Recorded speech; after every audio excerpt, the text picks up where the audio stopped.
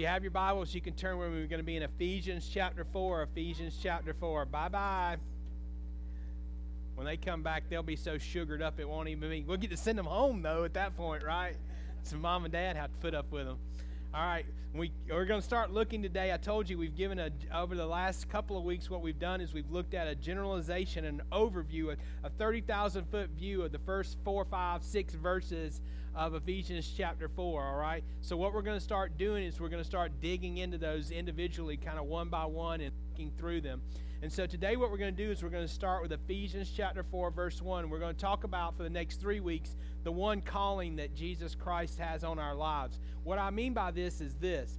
There's a call to every single one of us to salvation. So that's a universal call that is put out to the world through the presence and the power. Scripture says in a couple of different ways. Through general revelation, what it talks about in Romans chapter 1, Paul says that we ought to be able to see through all of creation, through all the beauty, everything that we've been given, through the vastness of all of creation, meaning when you look up and see the stars and the heavens and the firmaments that's up there, you should be able to know that there's something beyond yourself.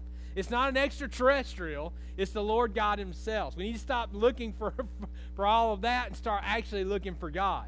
Because God is the creator of all this, and he's given this all as an example for us to be able just to see generally how he is authority and how he is over and life sustainer to all of us. So there's that general revelation. But then he also speaks to us personally throughout our lives, whether it's using other things, other people, or just the Holy Spirit himself to speak to us. He speaks to those who are in this world to help them to understand that there's something that's greater than themselves. We forget that sometimes. Our job is to take this word that we've been given and then to go out. So there's a call to salvation, but then every single one of us, repeat that, every single one of us is called to serve him. There's no pass for anybody on that. You can't just say, well, we pay the preacher to do that. We pay a staff person to do that. We are to serve the Lord God with all that we've been given. Now, for each one of us, that's something a little bit different. That's what we're going to see over the next few weeks as we study this and we break this down. We've been all created differently, and God has wired us differently, and so he's going to have a different job for us to do, or a different calling that's placed on our life for us to do. But we need to understand, and we will see over the first 2 or 3 verses here, that we've all been called. It's not an option of whether we get to do things. We're supposed to, as a follower and a true believer of Christ, serve him. So it's really not an option of whether or not you go to church. It's really not an option of whether or not you tithe. It's really not an option of whether or not you do what's going on. You serve in ministries that are going on in the church which you're involved in, part of the body of Christ, because you've been gifted in such a way, he's placed you in that environment so that you can enter work in that. There's a connectiveness between us and the Lord and between us and each other. We rely on each other. Did we not see that this week? Now, I want to just praise you guys for how you took care of the families that were in need within our congregation. You guys rose up. You were here to serve. We supplied flowers. You got people together, and if you didn't actually come and physically serve, a lot of you cooked. Miss Fran, I don't know how in the world did you find time to create what you created this week for Miss Ruth and her family. I have no idea. This woman has been in and out of hospitals with other people, serving other people all week, and she still found time to get something here on Friday morning for Ruth's family to be able to serve. And then she had to go to Lawrenceville and all. It is amazing to me. That's what I'm talking about here. We are a part of this. We're in this together. There's a calling that's placed on our lives. Our call is to serve those. This is what the scripture says. It says, therefore, I, a prisoner of the Lord, implore you to walk in a manner worthy of the calling to which you've been called. Our calling is a journey. He's just been talking about all these different things in chapter 3 about how God does things so much beyond what we even think we're even capable of or think that's even possible from God. That's God. He does it. It's called a God thing. That's what it's all about. If we're truly living in the Spirit, we see God doing God things. And then he says, therefore, which connects that. He says, therefore, since you live in this environment You and I are prisoners of the Lord, and I implore you to walk in a manner worthy of the calling to which you've been called. Our calling is a journey. It's a journey for each of us. The Lord knows the number of our days, but we don't. So we don't know how long. Boy, some days are really long, aren't they? And then sometimes you look back and you go, where did the year go? Where did the decade go? How quickly all this passed. And so there are times when we look at our lives and it seems like it's moving really, really, really slow, especially if you're waiting at a stoplight or waiting for your lunch or waiting for something else. It's just slowly ticking along. But then there's other times it's just passing and passing by. It's a journey. Scripture also describes us as pilgrims. We're pilgrims in this land. We're sojourners. This is not our home. That's why in the Old Testament that the Lord was in a tent. Remember? The tent was what housed the glory of the Lord, and it moved around and followed with his people. This is not where God resides unless we as his body are present in it. It's not in a building. All right? It is in us through the power and the presence of the Holy Spirit, and every single one of us is on a move, on a journey. So when we disperse from this place, we're taking the glory of the Lord with us. We gather here together to be encouraged, to be lifted up, and to be given walking instructions of what we're supposed to do to go out and walk in a manner worthy. And so that's what God has called us to. We're on a journey. Walk in a manner. Let's see what it says here in Psalms 1:1. I love this. He says, how blessed is the man who does not walk in the counsel of the wicked, nor stand in the path of sinners, nor sit in the seat of scoffers. So there's three things right here. If we want to know the basics of how we're supposed to walk in the manner in which God wants us to walk, there's three things he gives us right here. A blessed man does not walk in the counsel of the wicked. How many of you go and ask lost people what you should be doing with your life? That's not the counsel that we need. Do you go online and go to somebody that's going to be able to read your future, look at your palm, tell you what's going on? Are you going to go to somebody who you work with who's lost his 400 and ask them what you should do about this, that, or the other? That's not where we should be seeking counsel. We do not get our counsel from those who are separated from God. We get our counsel from God. And then, if we need to ask somebody about a question that we have, you should be asking somebody who's a brother or sister or follower in Christ. Maybe who's experienced some of that, who's gone on that journey in the same path, direction that you've gone, lived through some of the same life experiences of what you're talking about. Don't go seek out those who are separated to try to find counsel. The second thing he says here is, nor stand in the path of sinners. What does that mean? That means this. We know the difference between dark and light, but we like to live in the shadows. Dark seems like it's fun, doesn't it? Isn't all the cool things going on in the world? You don't have to be responsible. You don't have to react this way. There's not any of the things that people might want you to live up to. There's not a guideline or standard that's been set for you. The light has that, right? The Lord has commandments. The Lord has a direction in which he wants you to go. He says that the gate is narrow and small is the path of the people narrow is the path that people walk to be on that, right? And so that's what he calls us to. So when we look at that and when we see that and when we know that, it's easier to go down that broad path that leads to destruction. Now, a lot of us are probably going, you know what, I don't like where that's going to take me in the end, but boy, I sure do like being around it. So we're going to go stand around where everybody else is. I think about this. My grandfather used to have a general store. It was set in the middle of two forks of a road. Back in the day, that's where they all were, right? Before Walmart came along, right? Now, and all this kind of stuff, or a superstore, all this. It was just a little corner grocery store. Some of you can remember that. Some of you may have. I grew up in that. And so I'd get off the bus there and stuff like this, and I'd go in the door of my grandfather's store, and I can remember it as if it was right in front of me. He had rows right here, and then in the back was all the freezers and the coolers and stuff like that, a big old thing of hoop cheese. And man, you could go back there and you could cut your bologna off of the big old roll of bologna. You remember stuff like that? You ever do anything? All right. Well, in the front was where all the cookies and the candy and all the drinks were, man. So getting me an RC Cola, dumping my peanuts in there, I'm getting off the bus. I weighed like 400 pounds. I've told y'all this before because of all this.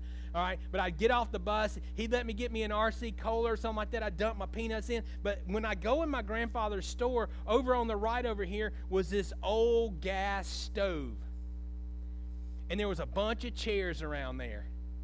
And I can tell you this, with all the love that's within me, no good was ever discussed in those chairs. No good. You guys know that. That was a meeting place, was it not? I'd get off and I was like, what are they doing over there? They're talking about somebody, you know what I mean? They're holding court on something over there. Something was going on. Some great decisions were being made that never changed anything in the world, but it was all discussed over there in the corner, all right? Around the stove. We don't need that. Our counsel needs to be with each other, uplifting each other up, encouraging each other, all right? We don't need to be sitting around like that. We need to be moving for the Lord. The last thing it says is this, nor sit in the seat of scoffers. We're to be in the world, not of the world. And right now, there's a lot of people that take a lot of shots at us as believers and followers of Christ. We're supposed to do what we can to set an example in this world, but that doesn't mean we need to hang out there. That doesn't mean we need to sit down and have our lives condemned by those who do not believe what we believe. Now look, I will say this. We're to be in this world, but not of it. That doesn't mean that evangelically we don't go out and try to do what we can to reach those who are separated from the Lord. But you see what we're saying here? We don't need to get our counsel, and our life does not need to be centered around these type of environments. So we need to walk in a manner. So those directions are given. There's two things. We need to understand our bearings. Our journey is a journey of devotion to the Lord. So when we walk in a manner, then what we're doing is we're trying to orient our life around God, not around other things. 1 John 2, chapter 2, verse 6 says this, the one who says he abides in him ought to himself walk in the same manner as he walked. You know, it's a cop-out today, but it used to be for real. What would Jesus do? There was a time when I was in student ministry and leading students where they wore the wristbands, and they actually tried to think about that. Now it's just kind of become passé. But what would Jesus do? Would Jesus be in this spot? Would Jesus be hanging out here? Would Jesus be doing the things that I'm doing right now? You got to ask yourself these questions. Because why? Because Scripture tells us that we should walk in a manner worthy of the calling of the Lord, and where He would go is where we need to go. Where He wouldn't go is where we don't need to go. Colossians 1:10 says this, so that you walk in a manner worthy of the Lord. Remember, now look, I need you to understand this. If you don't know this, you can just write this down, take a little note. 60% of all the verses that are in Ephesians are some way, shape, form, or fashion reworked, rewritten, have a close similarity or proximity are found in Colossians.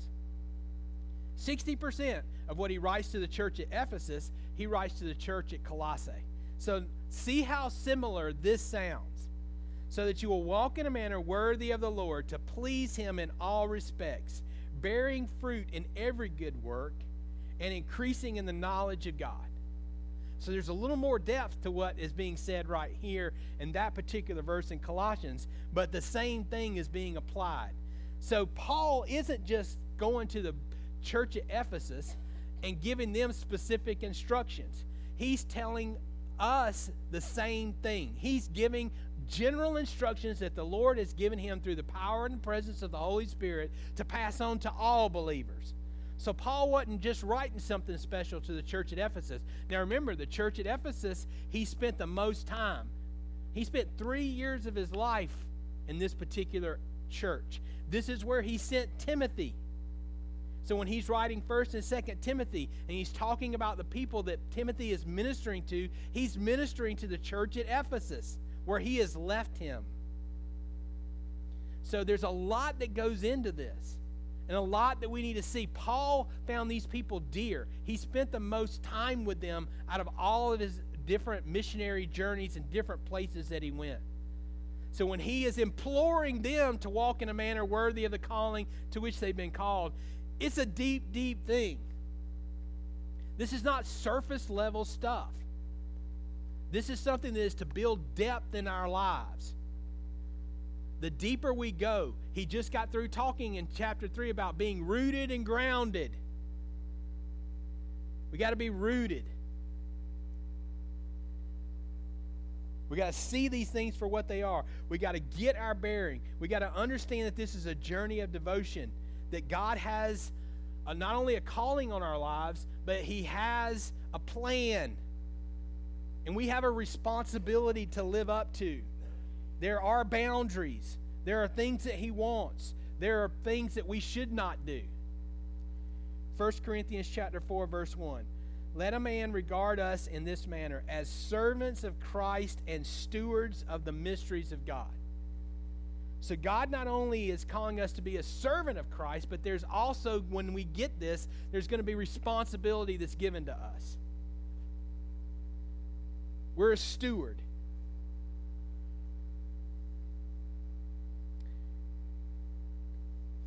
I've lost both my grandparents and my parents. So in my particular family line of hunters, I'm it. That's pretty scary, isn't it? It's pretty scary to think that Tim is the patriarch of some line of family. Oh my Lord, pray for those people. But that's what we need to think about and understand, is that there is an area of influence, there is an area of responsibility, whether it be our bloodline or something that we talked about in Miss Ruth's funeral on Wednesday. There's two different lines in our lives, and we talked about it at Harold's on Monday. There's a bloodline for us. We're kin to folks. And then there's a lifeline. We are connected in life to a lot of different people. And those connections bring influence. We have people who want to have conversations with us about life. And our job is to pour into them. We have a responsibility of that. Do you ever think that God sent somebody your way to help steward them? To help guide them? To help be there for them? Some of them aren't even kin folks. You don't even have a responsibility as far as bloodline goes. Brother Vic was talking in Sunday school today about someone who's called him multiple times in the past few weeks. And when he was talking the whole time, God is using Vic to be an anchor in this guy's life. He is adrift. Why does he keep calling Vic? You could look on your phone and go, oh my God, such and such is calling. I don't want to have... God is sending them your way. You are a servant of him, and you are a steward of that which he has given you. In whatever shape, form, or fashion that comes to you, whether it be monetarily, whether it be physically, whether it be emotionally, whatever support they need, you're to be there to try to do what God would have you do. That's not enable them. We talked about that a few weeks ago too. We're not trying to enable anybody. What we're trying to do, though, is to be responsible to the Lord for what he has called us to. And if we can stand before him and know that, then we've done what we're called to do.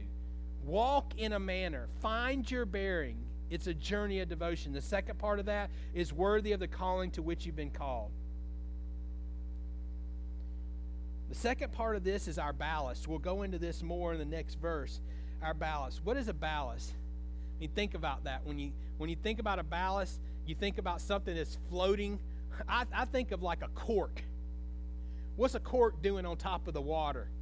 It's just sitting there, right? It's bobbing up and down, doing all kinds of different things. And then all of a sudden, what happens? Something hits it, doesn't it? And what happens when the fish hits the line? When it hits the hook? What does it do to that? It takes that cork, what? It takes that cork under, doesn't it? Look, there's a lot of things that happen in our life, and we're just kind of floating along on the top. We're just trying to keep our balance in all of this, and then all of a sudden something hits us, doesn't it? And we're like that cork, and we just go under. But the natural thing for us is to do what? Pop back up. But sometimes when we're under, it seems like we're going to sink. We are not going to sink. Why? Because the power of God, the relationship of God in our lives. If He has called us to walk with Him, He is going to empower us to be able to deal with all of this. Scripture tells us He will not give us anything which we cannot handle. That sure seems like a lie a lot, doesn't it? Lord, I am overwhelmed here, but we know that the Lord does not lie to us, that He is faithful, that He does promise us, and He does tell us how this is going to go.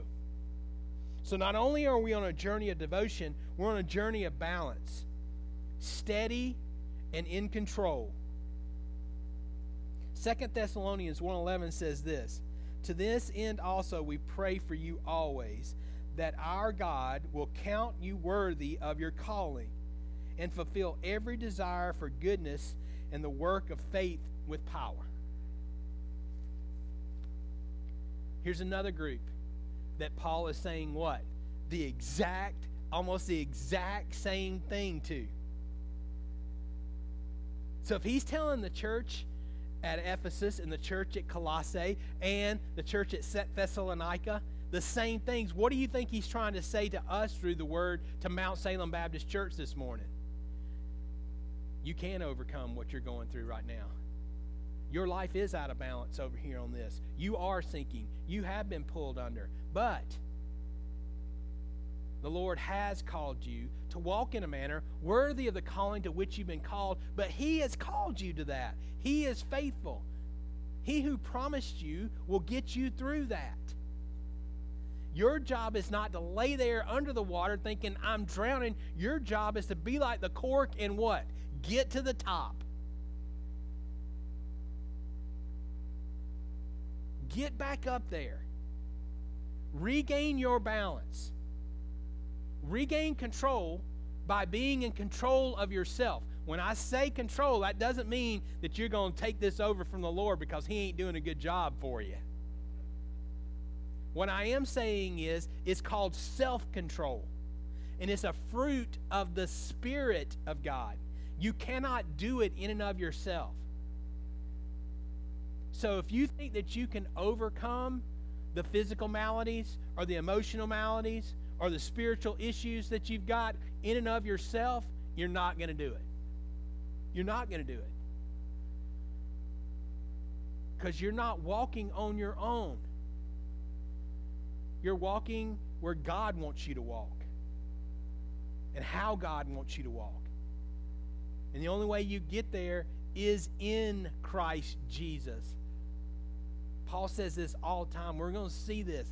In Christ Jesus, in Christ Jesus, in Christ Jesus. Not going to do it in Tim Hunter, in anybody else. Insert your name here. It's not going to happen. It's going to happen in Christ. Proverbs 21:2, and then look at Proverbs 16:2. Pretty much essentially saying the same thing. Every man's way is right in his own eyes. And that's the world we live in today. That is so the world we live in today. What is truth? Truth is relative. Truth is what's happened to me. Everybody's got a testimony. This happened to me, so it must be truth. Every man's way is right in his own eyes, but the Lord, what's the heart? Weighs the heart.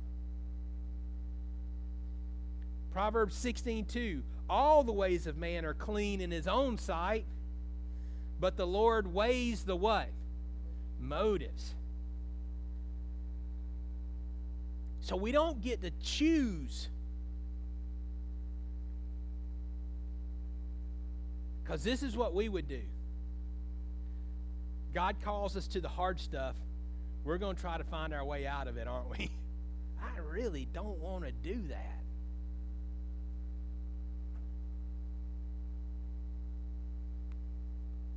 Some of you may not have the gift of gab like I do.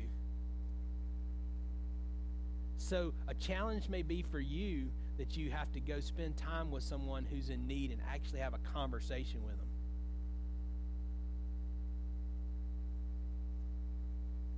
That'd be stepping out of your box. And if God calls you to do that and lays that on your heart, that's what he wants you to do.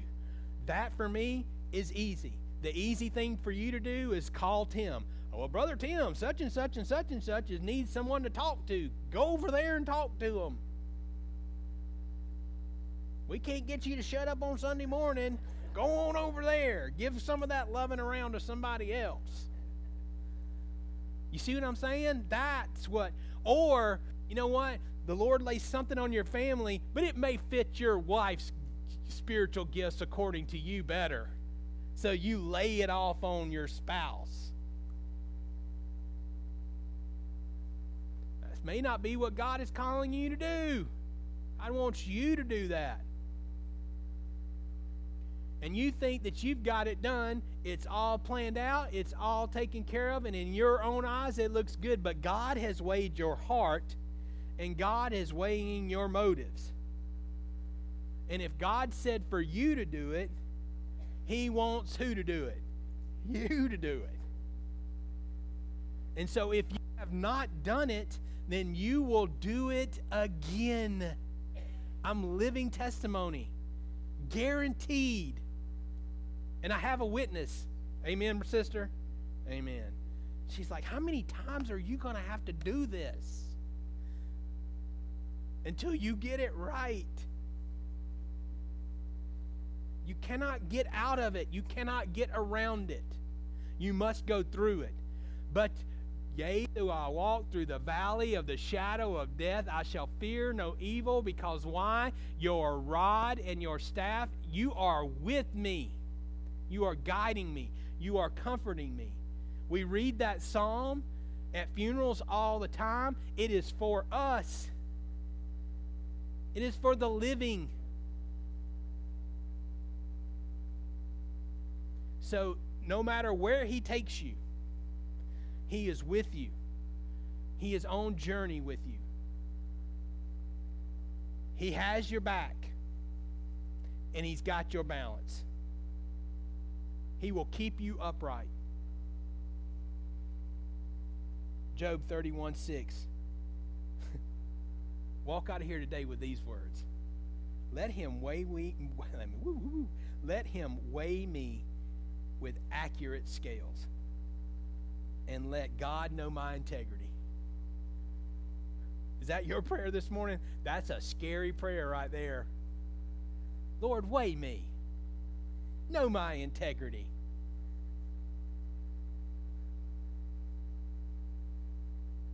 Job spent the entirety of the book fighting people that were fighting back against him, telling him that he had screwed up. In fact, there were times where he was trying to defend himself before the Lord because of all that he had lost and all that he had gone through.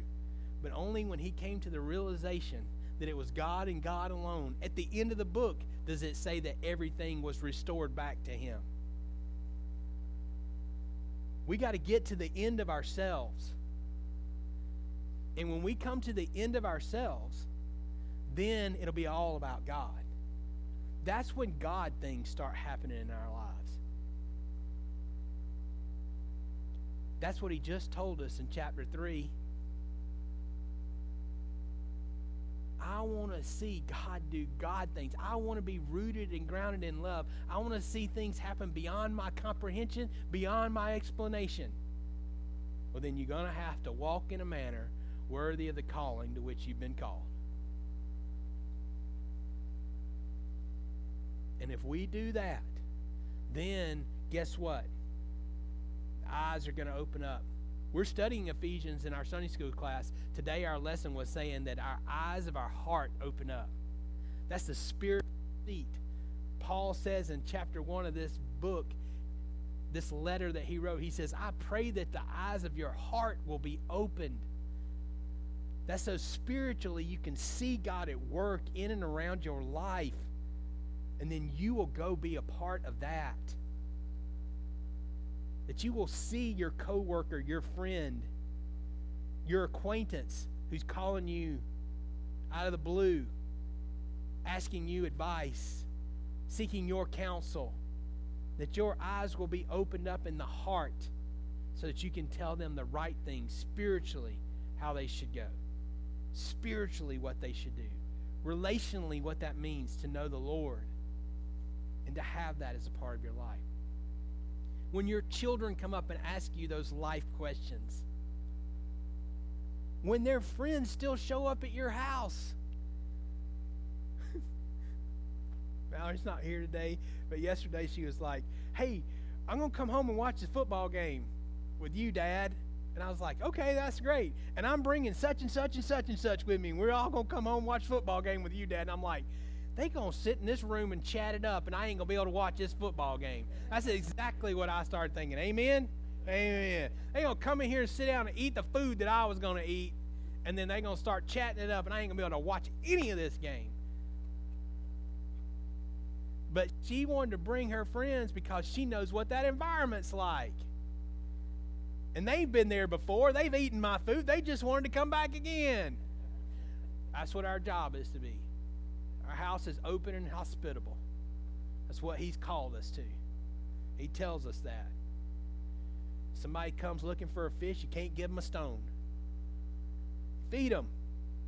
Do what you need to do. We have to be those people, even if it's in the midst of a Georgia football game. And that is sacred time beyond church, right?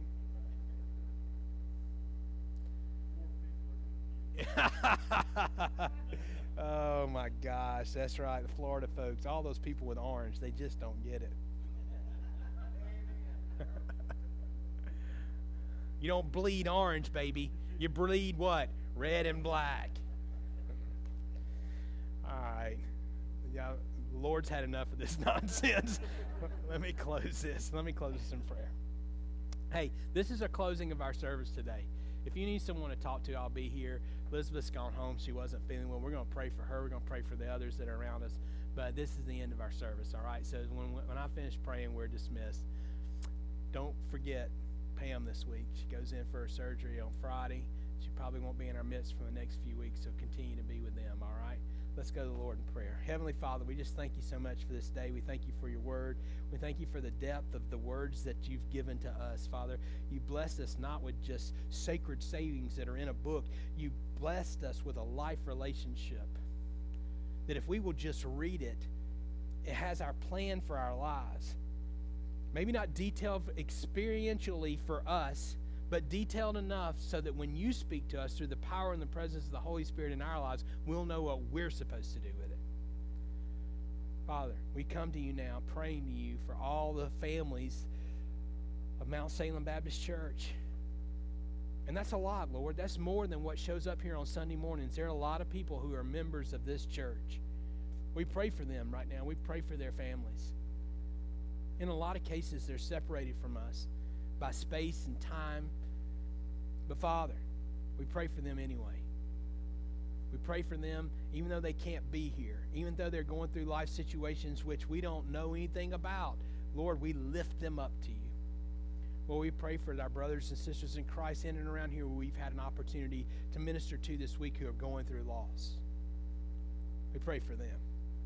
Father, we pray for Pam, and we pray for the surgeons, and we pray for the whole thing that she will be going through this Friday. We pray for your presence in that room, that you will be there, not only with her, but with everybody in it, whether they know you or not.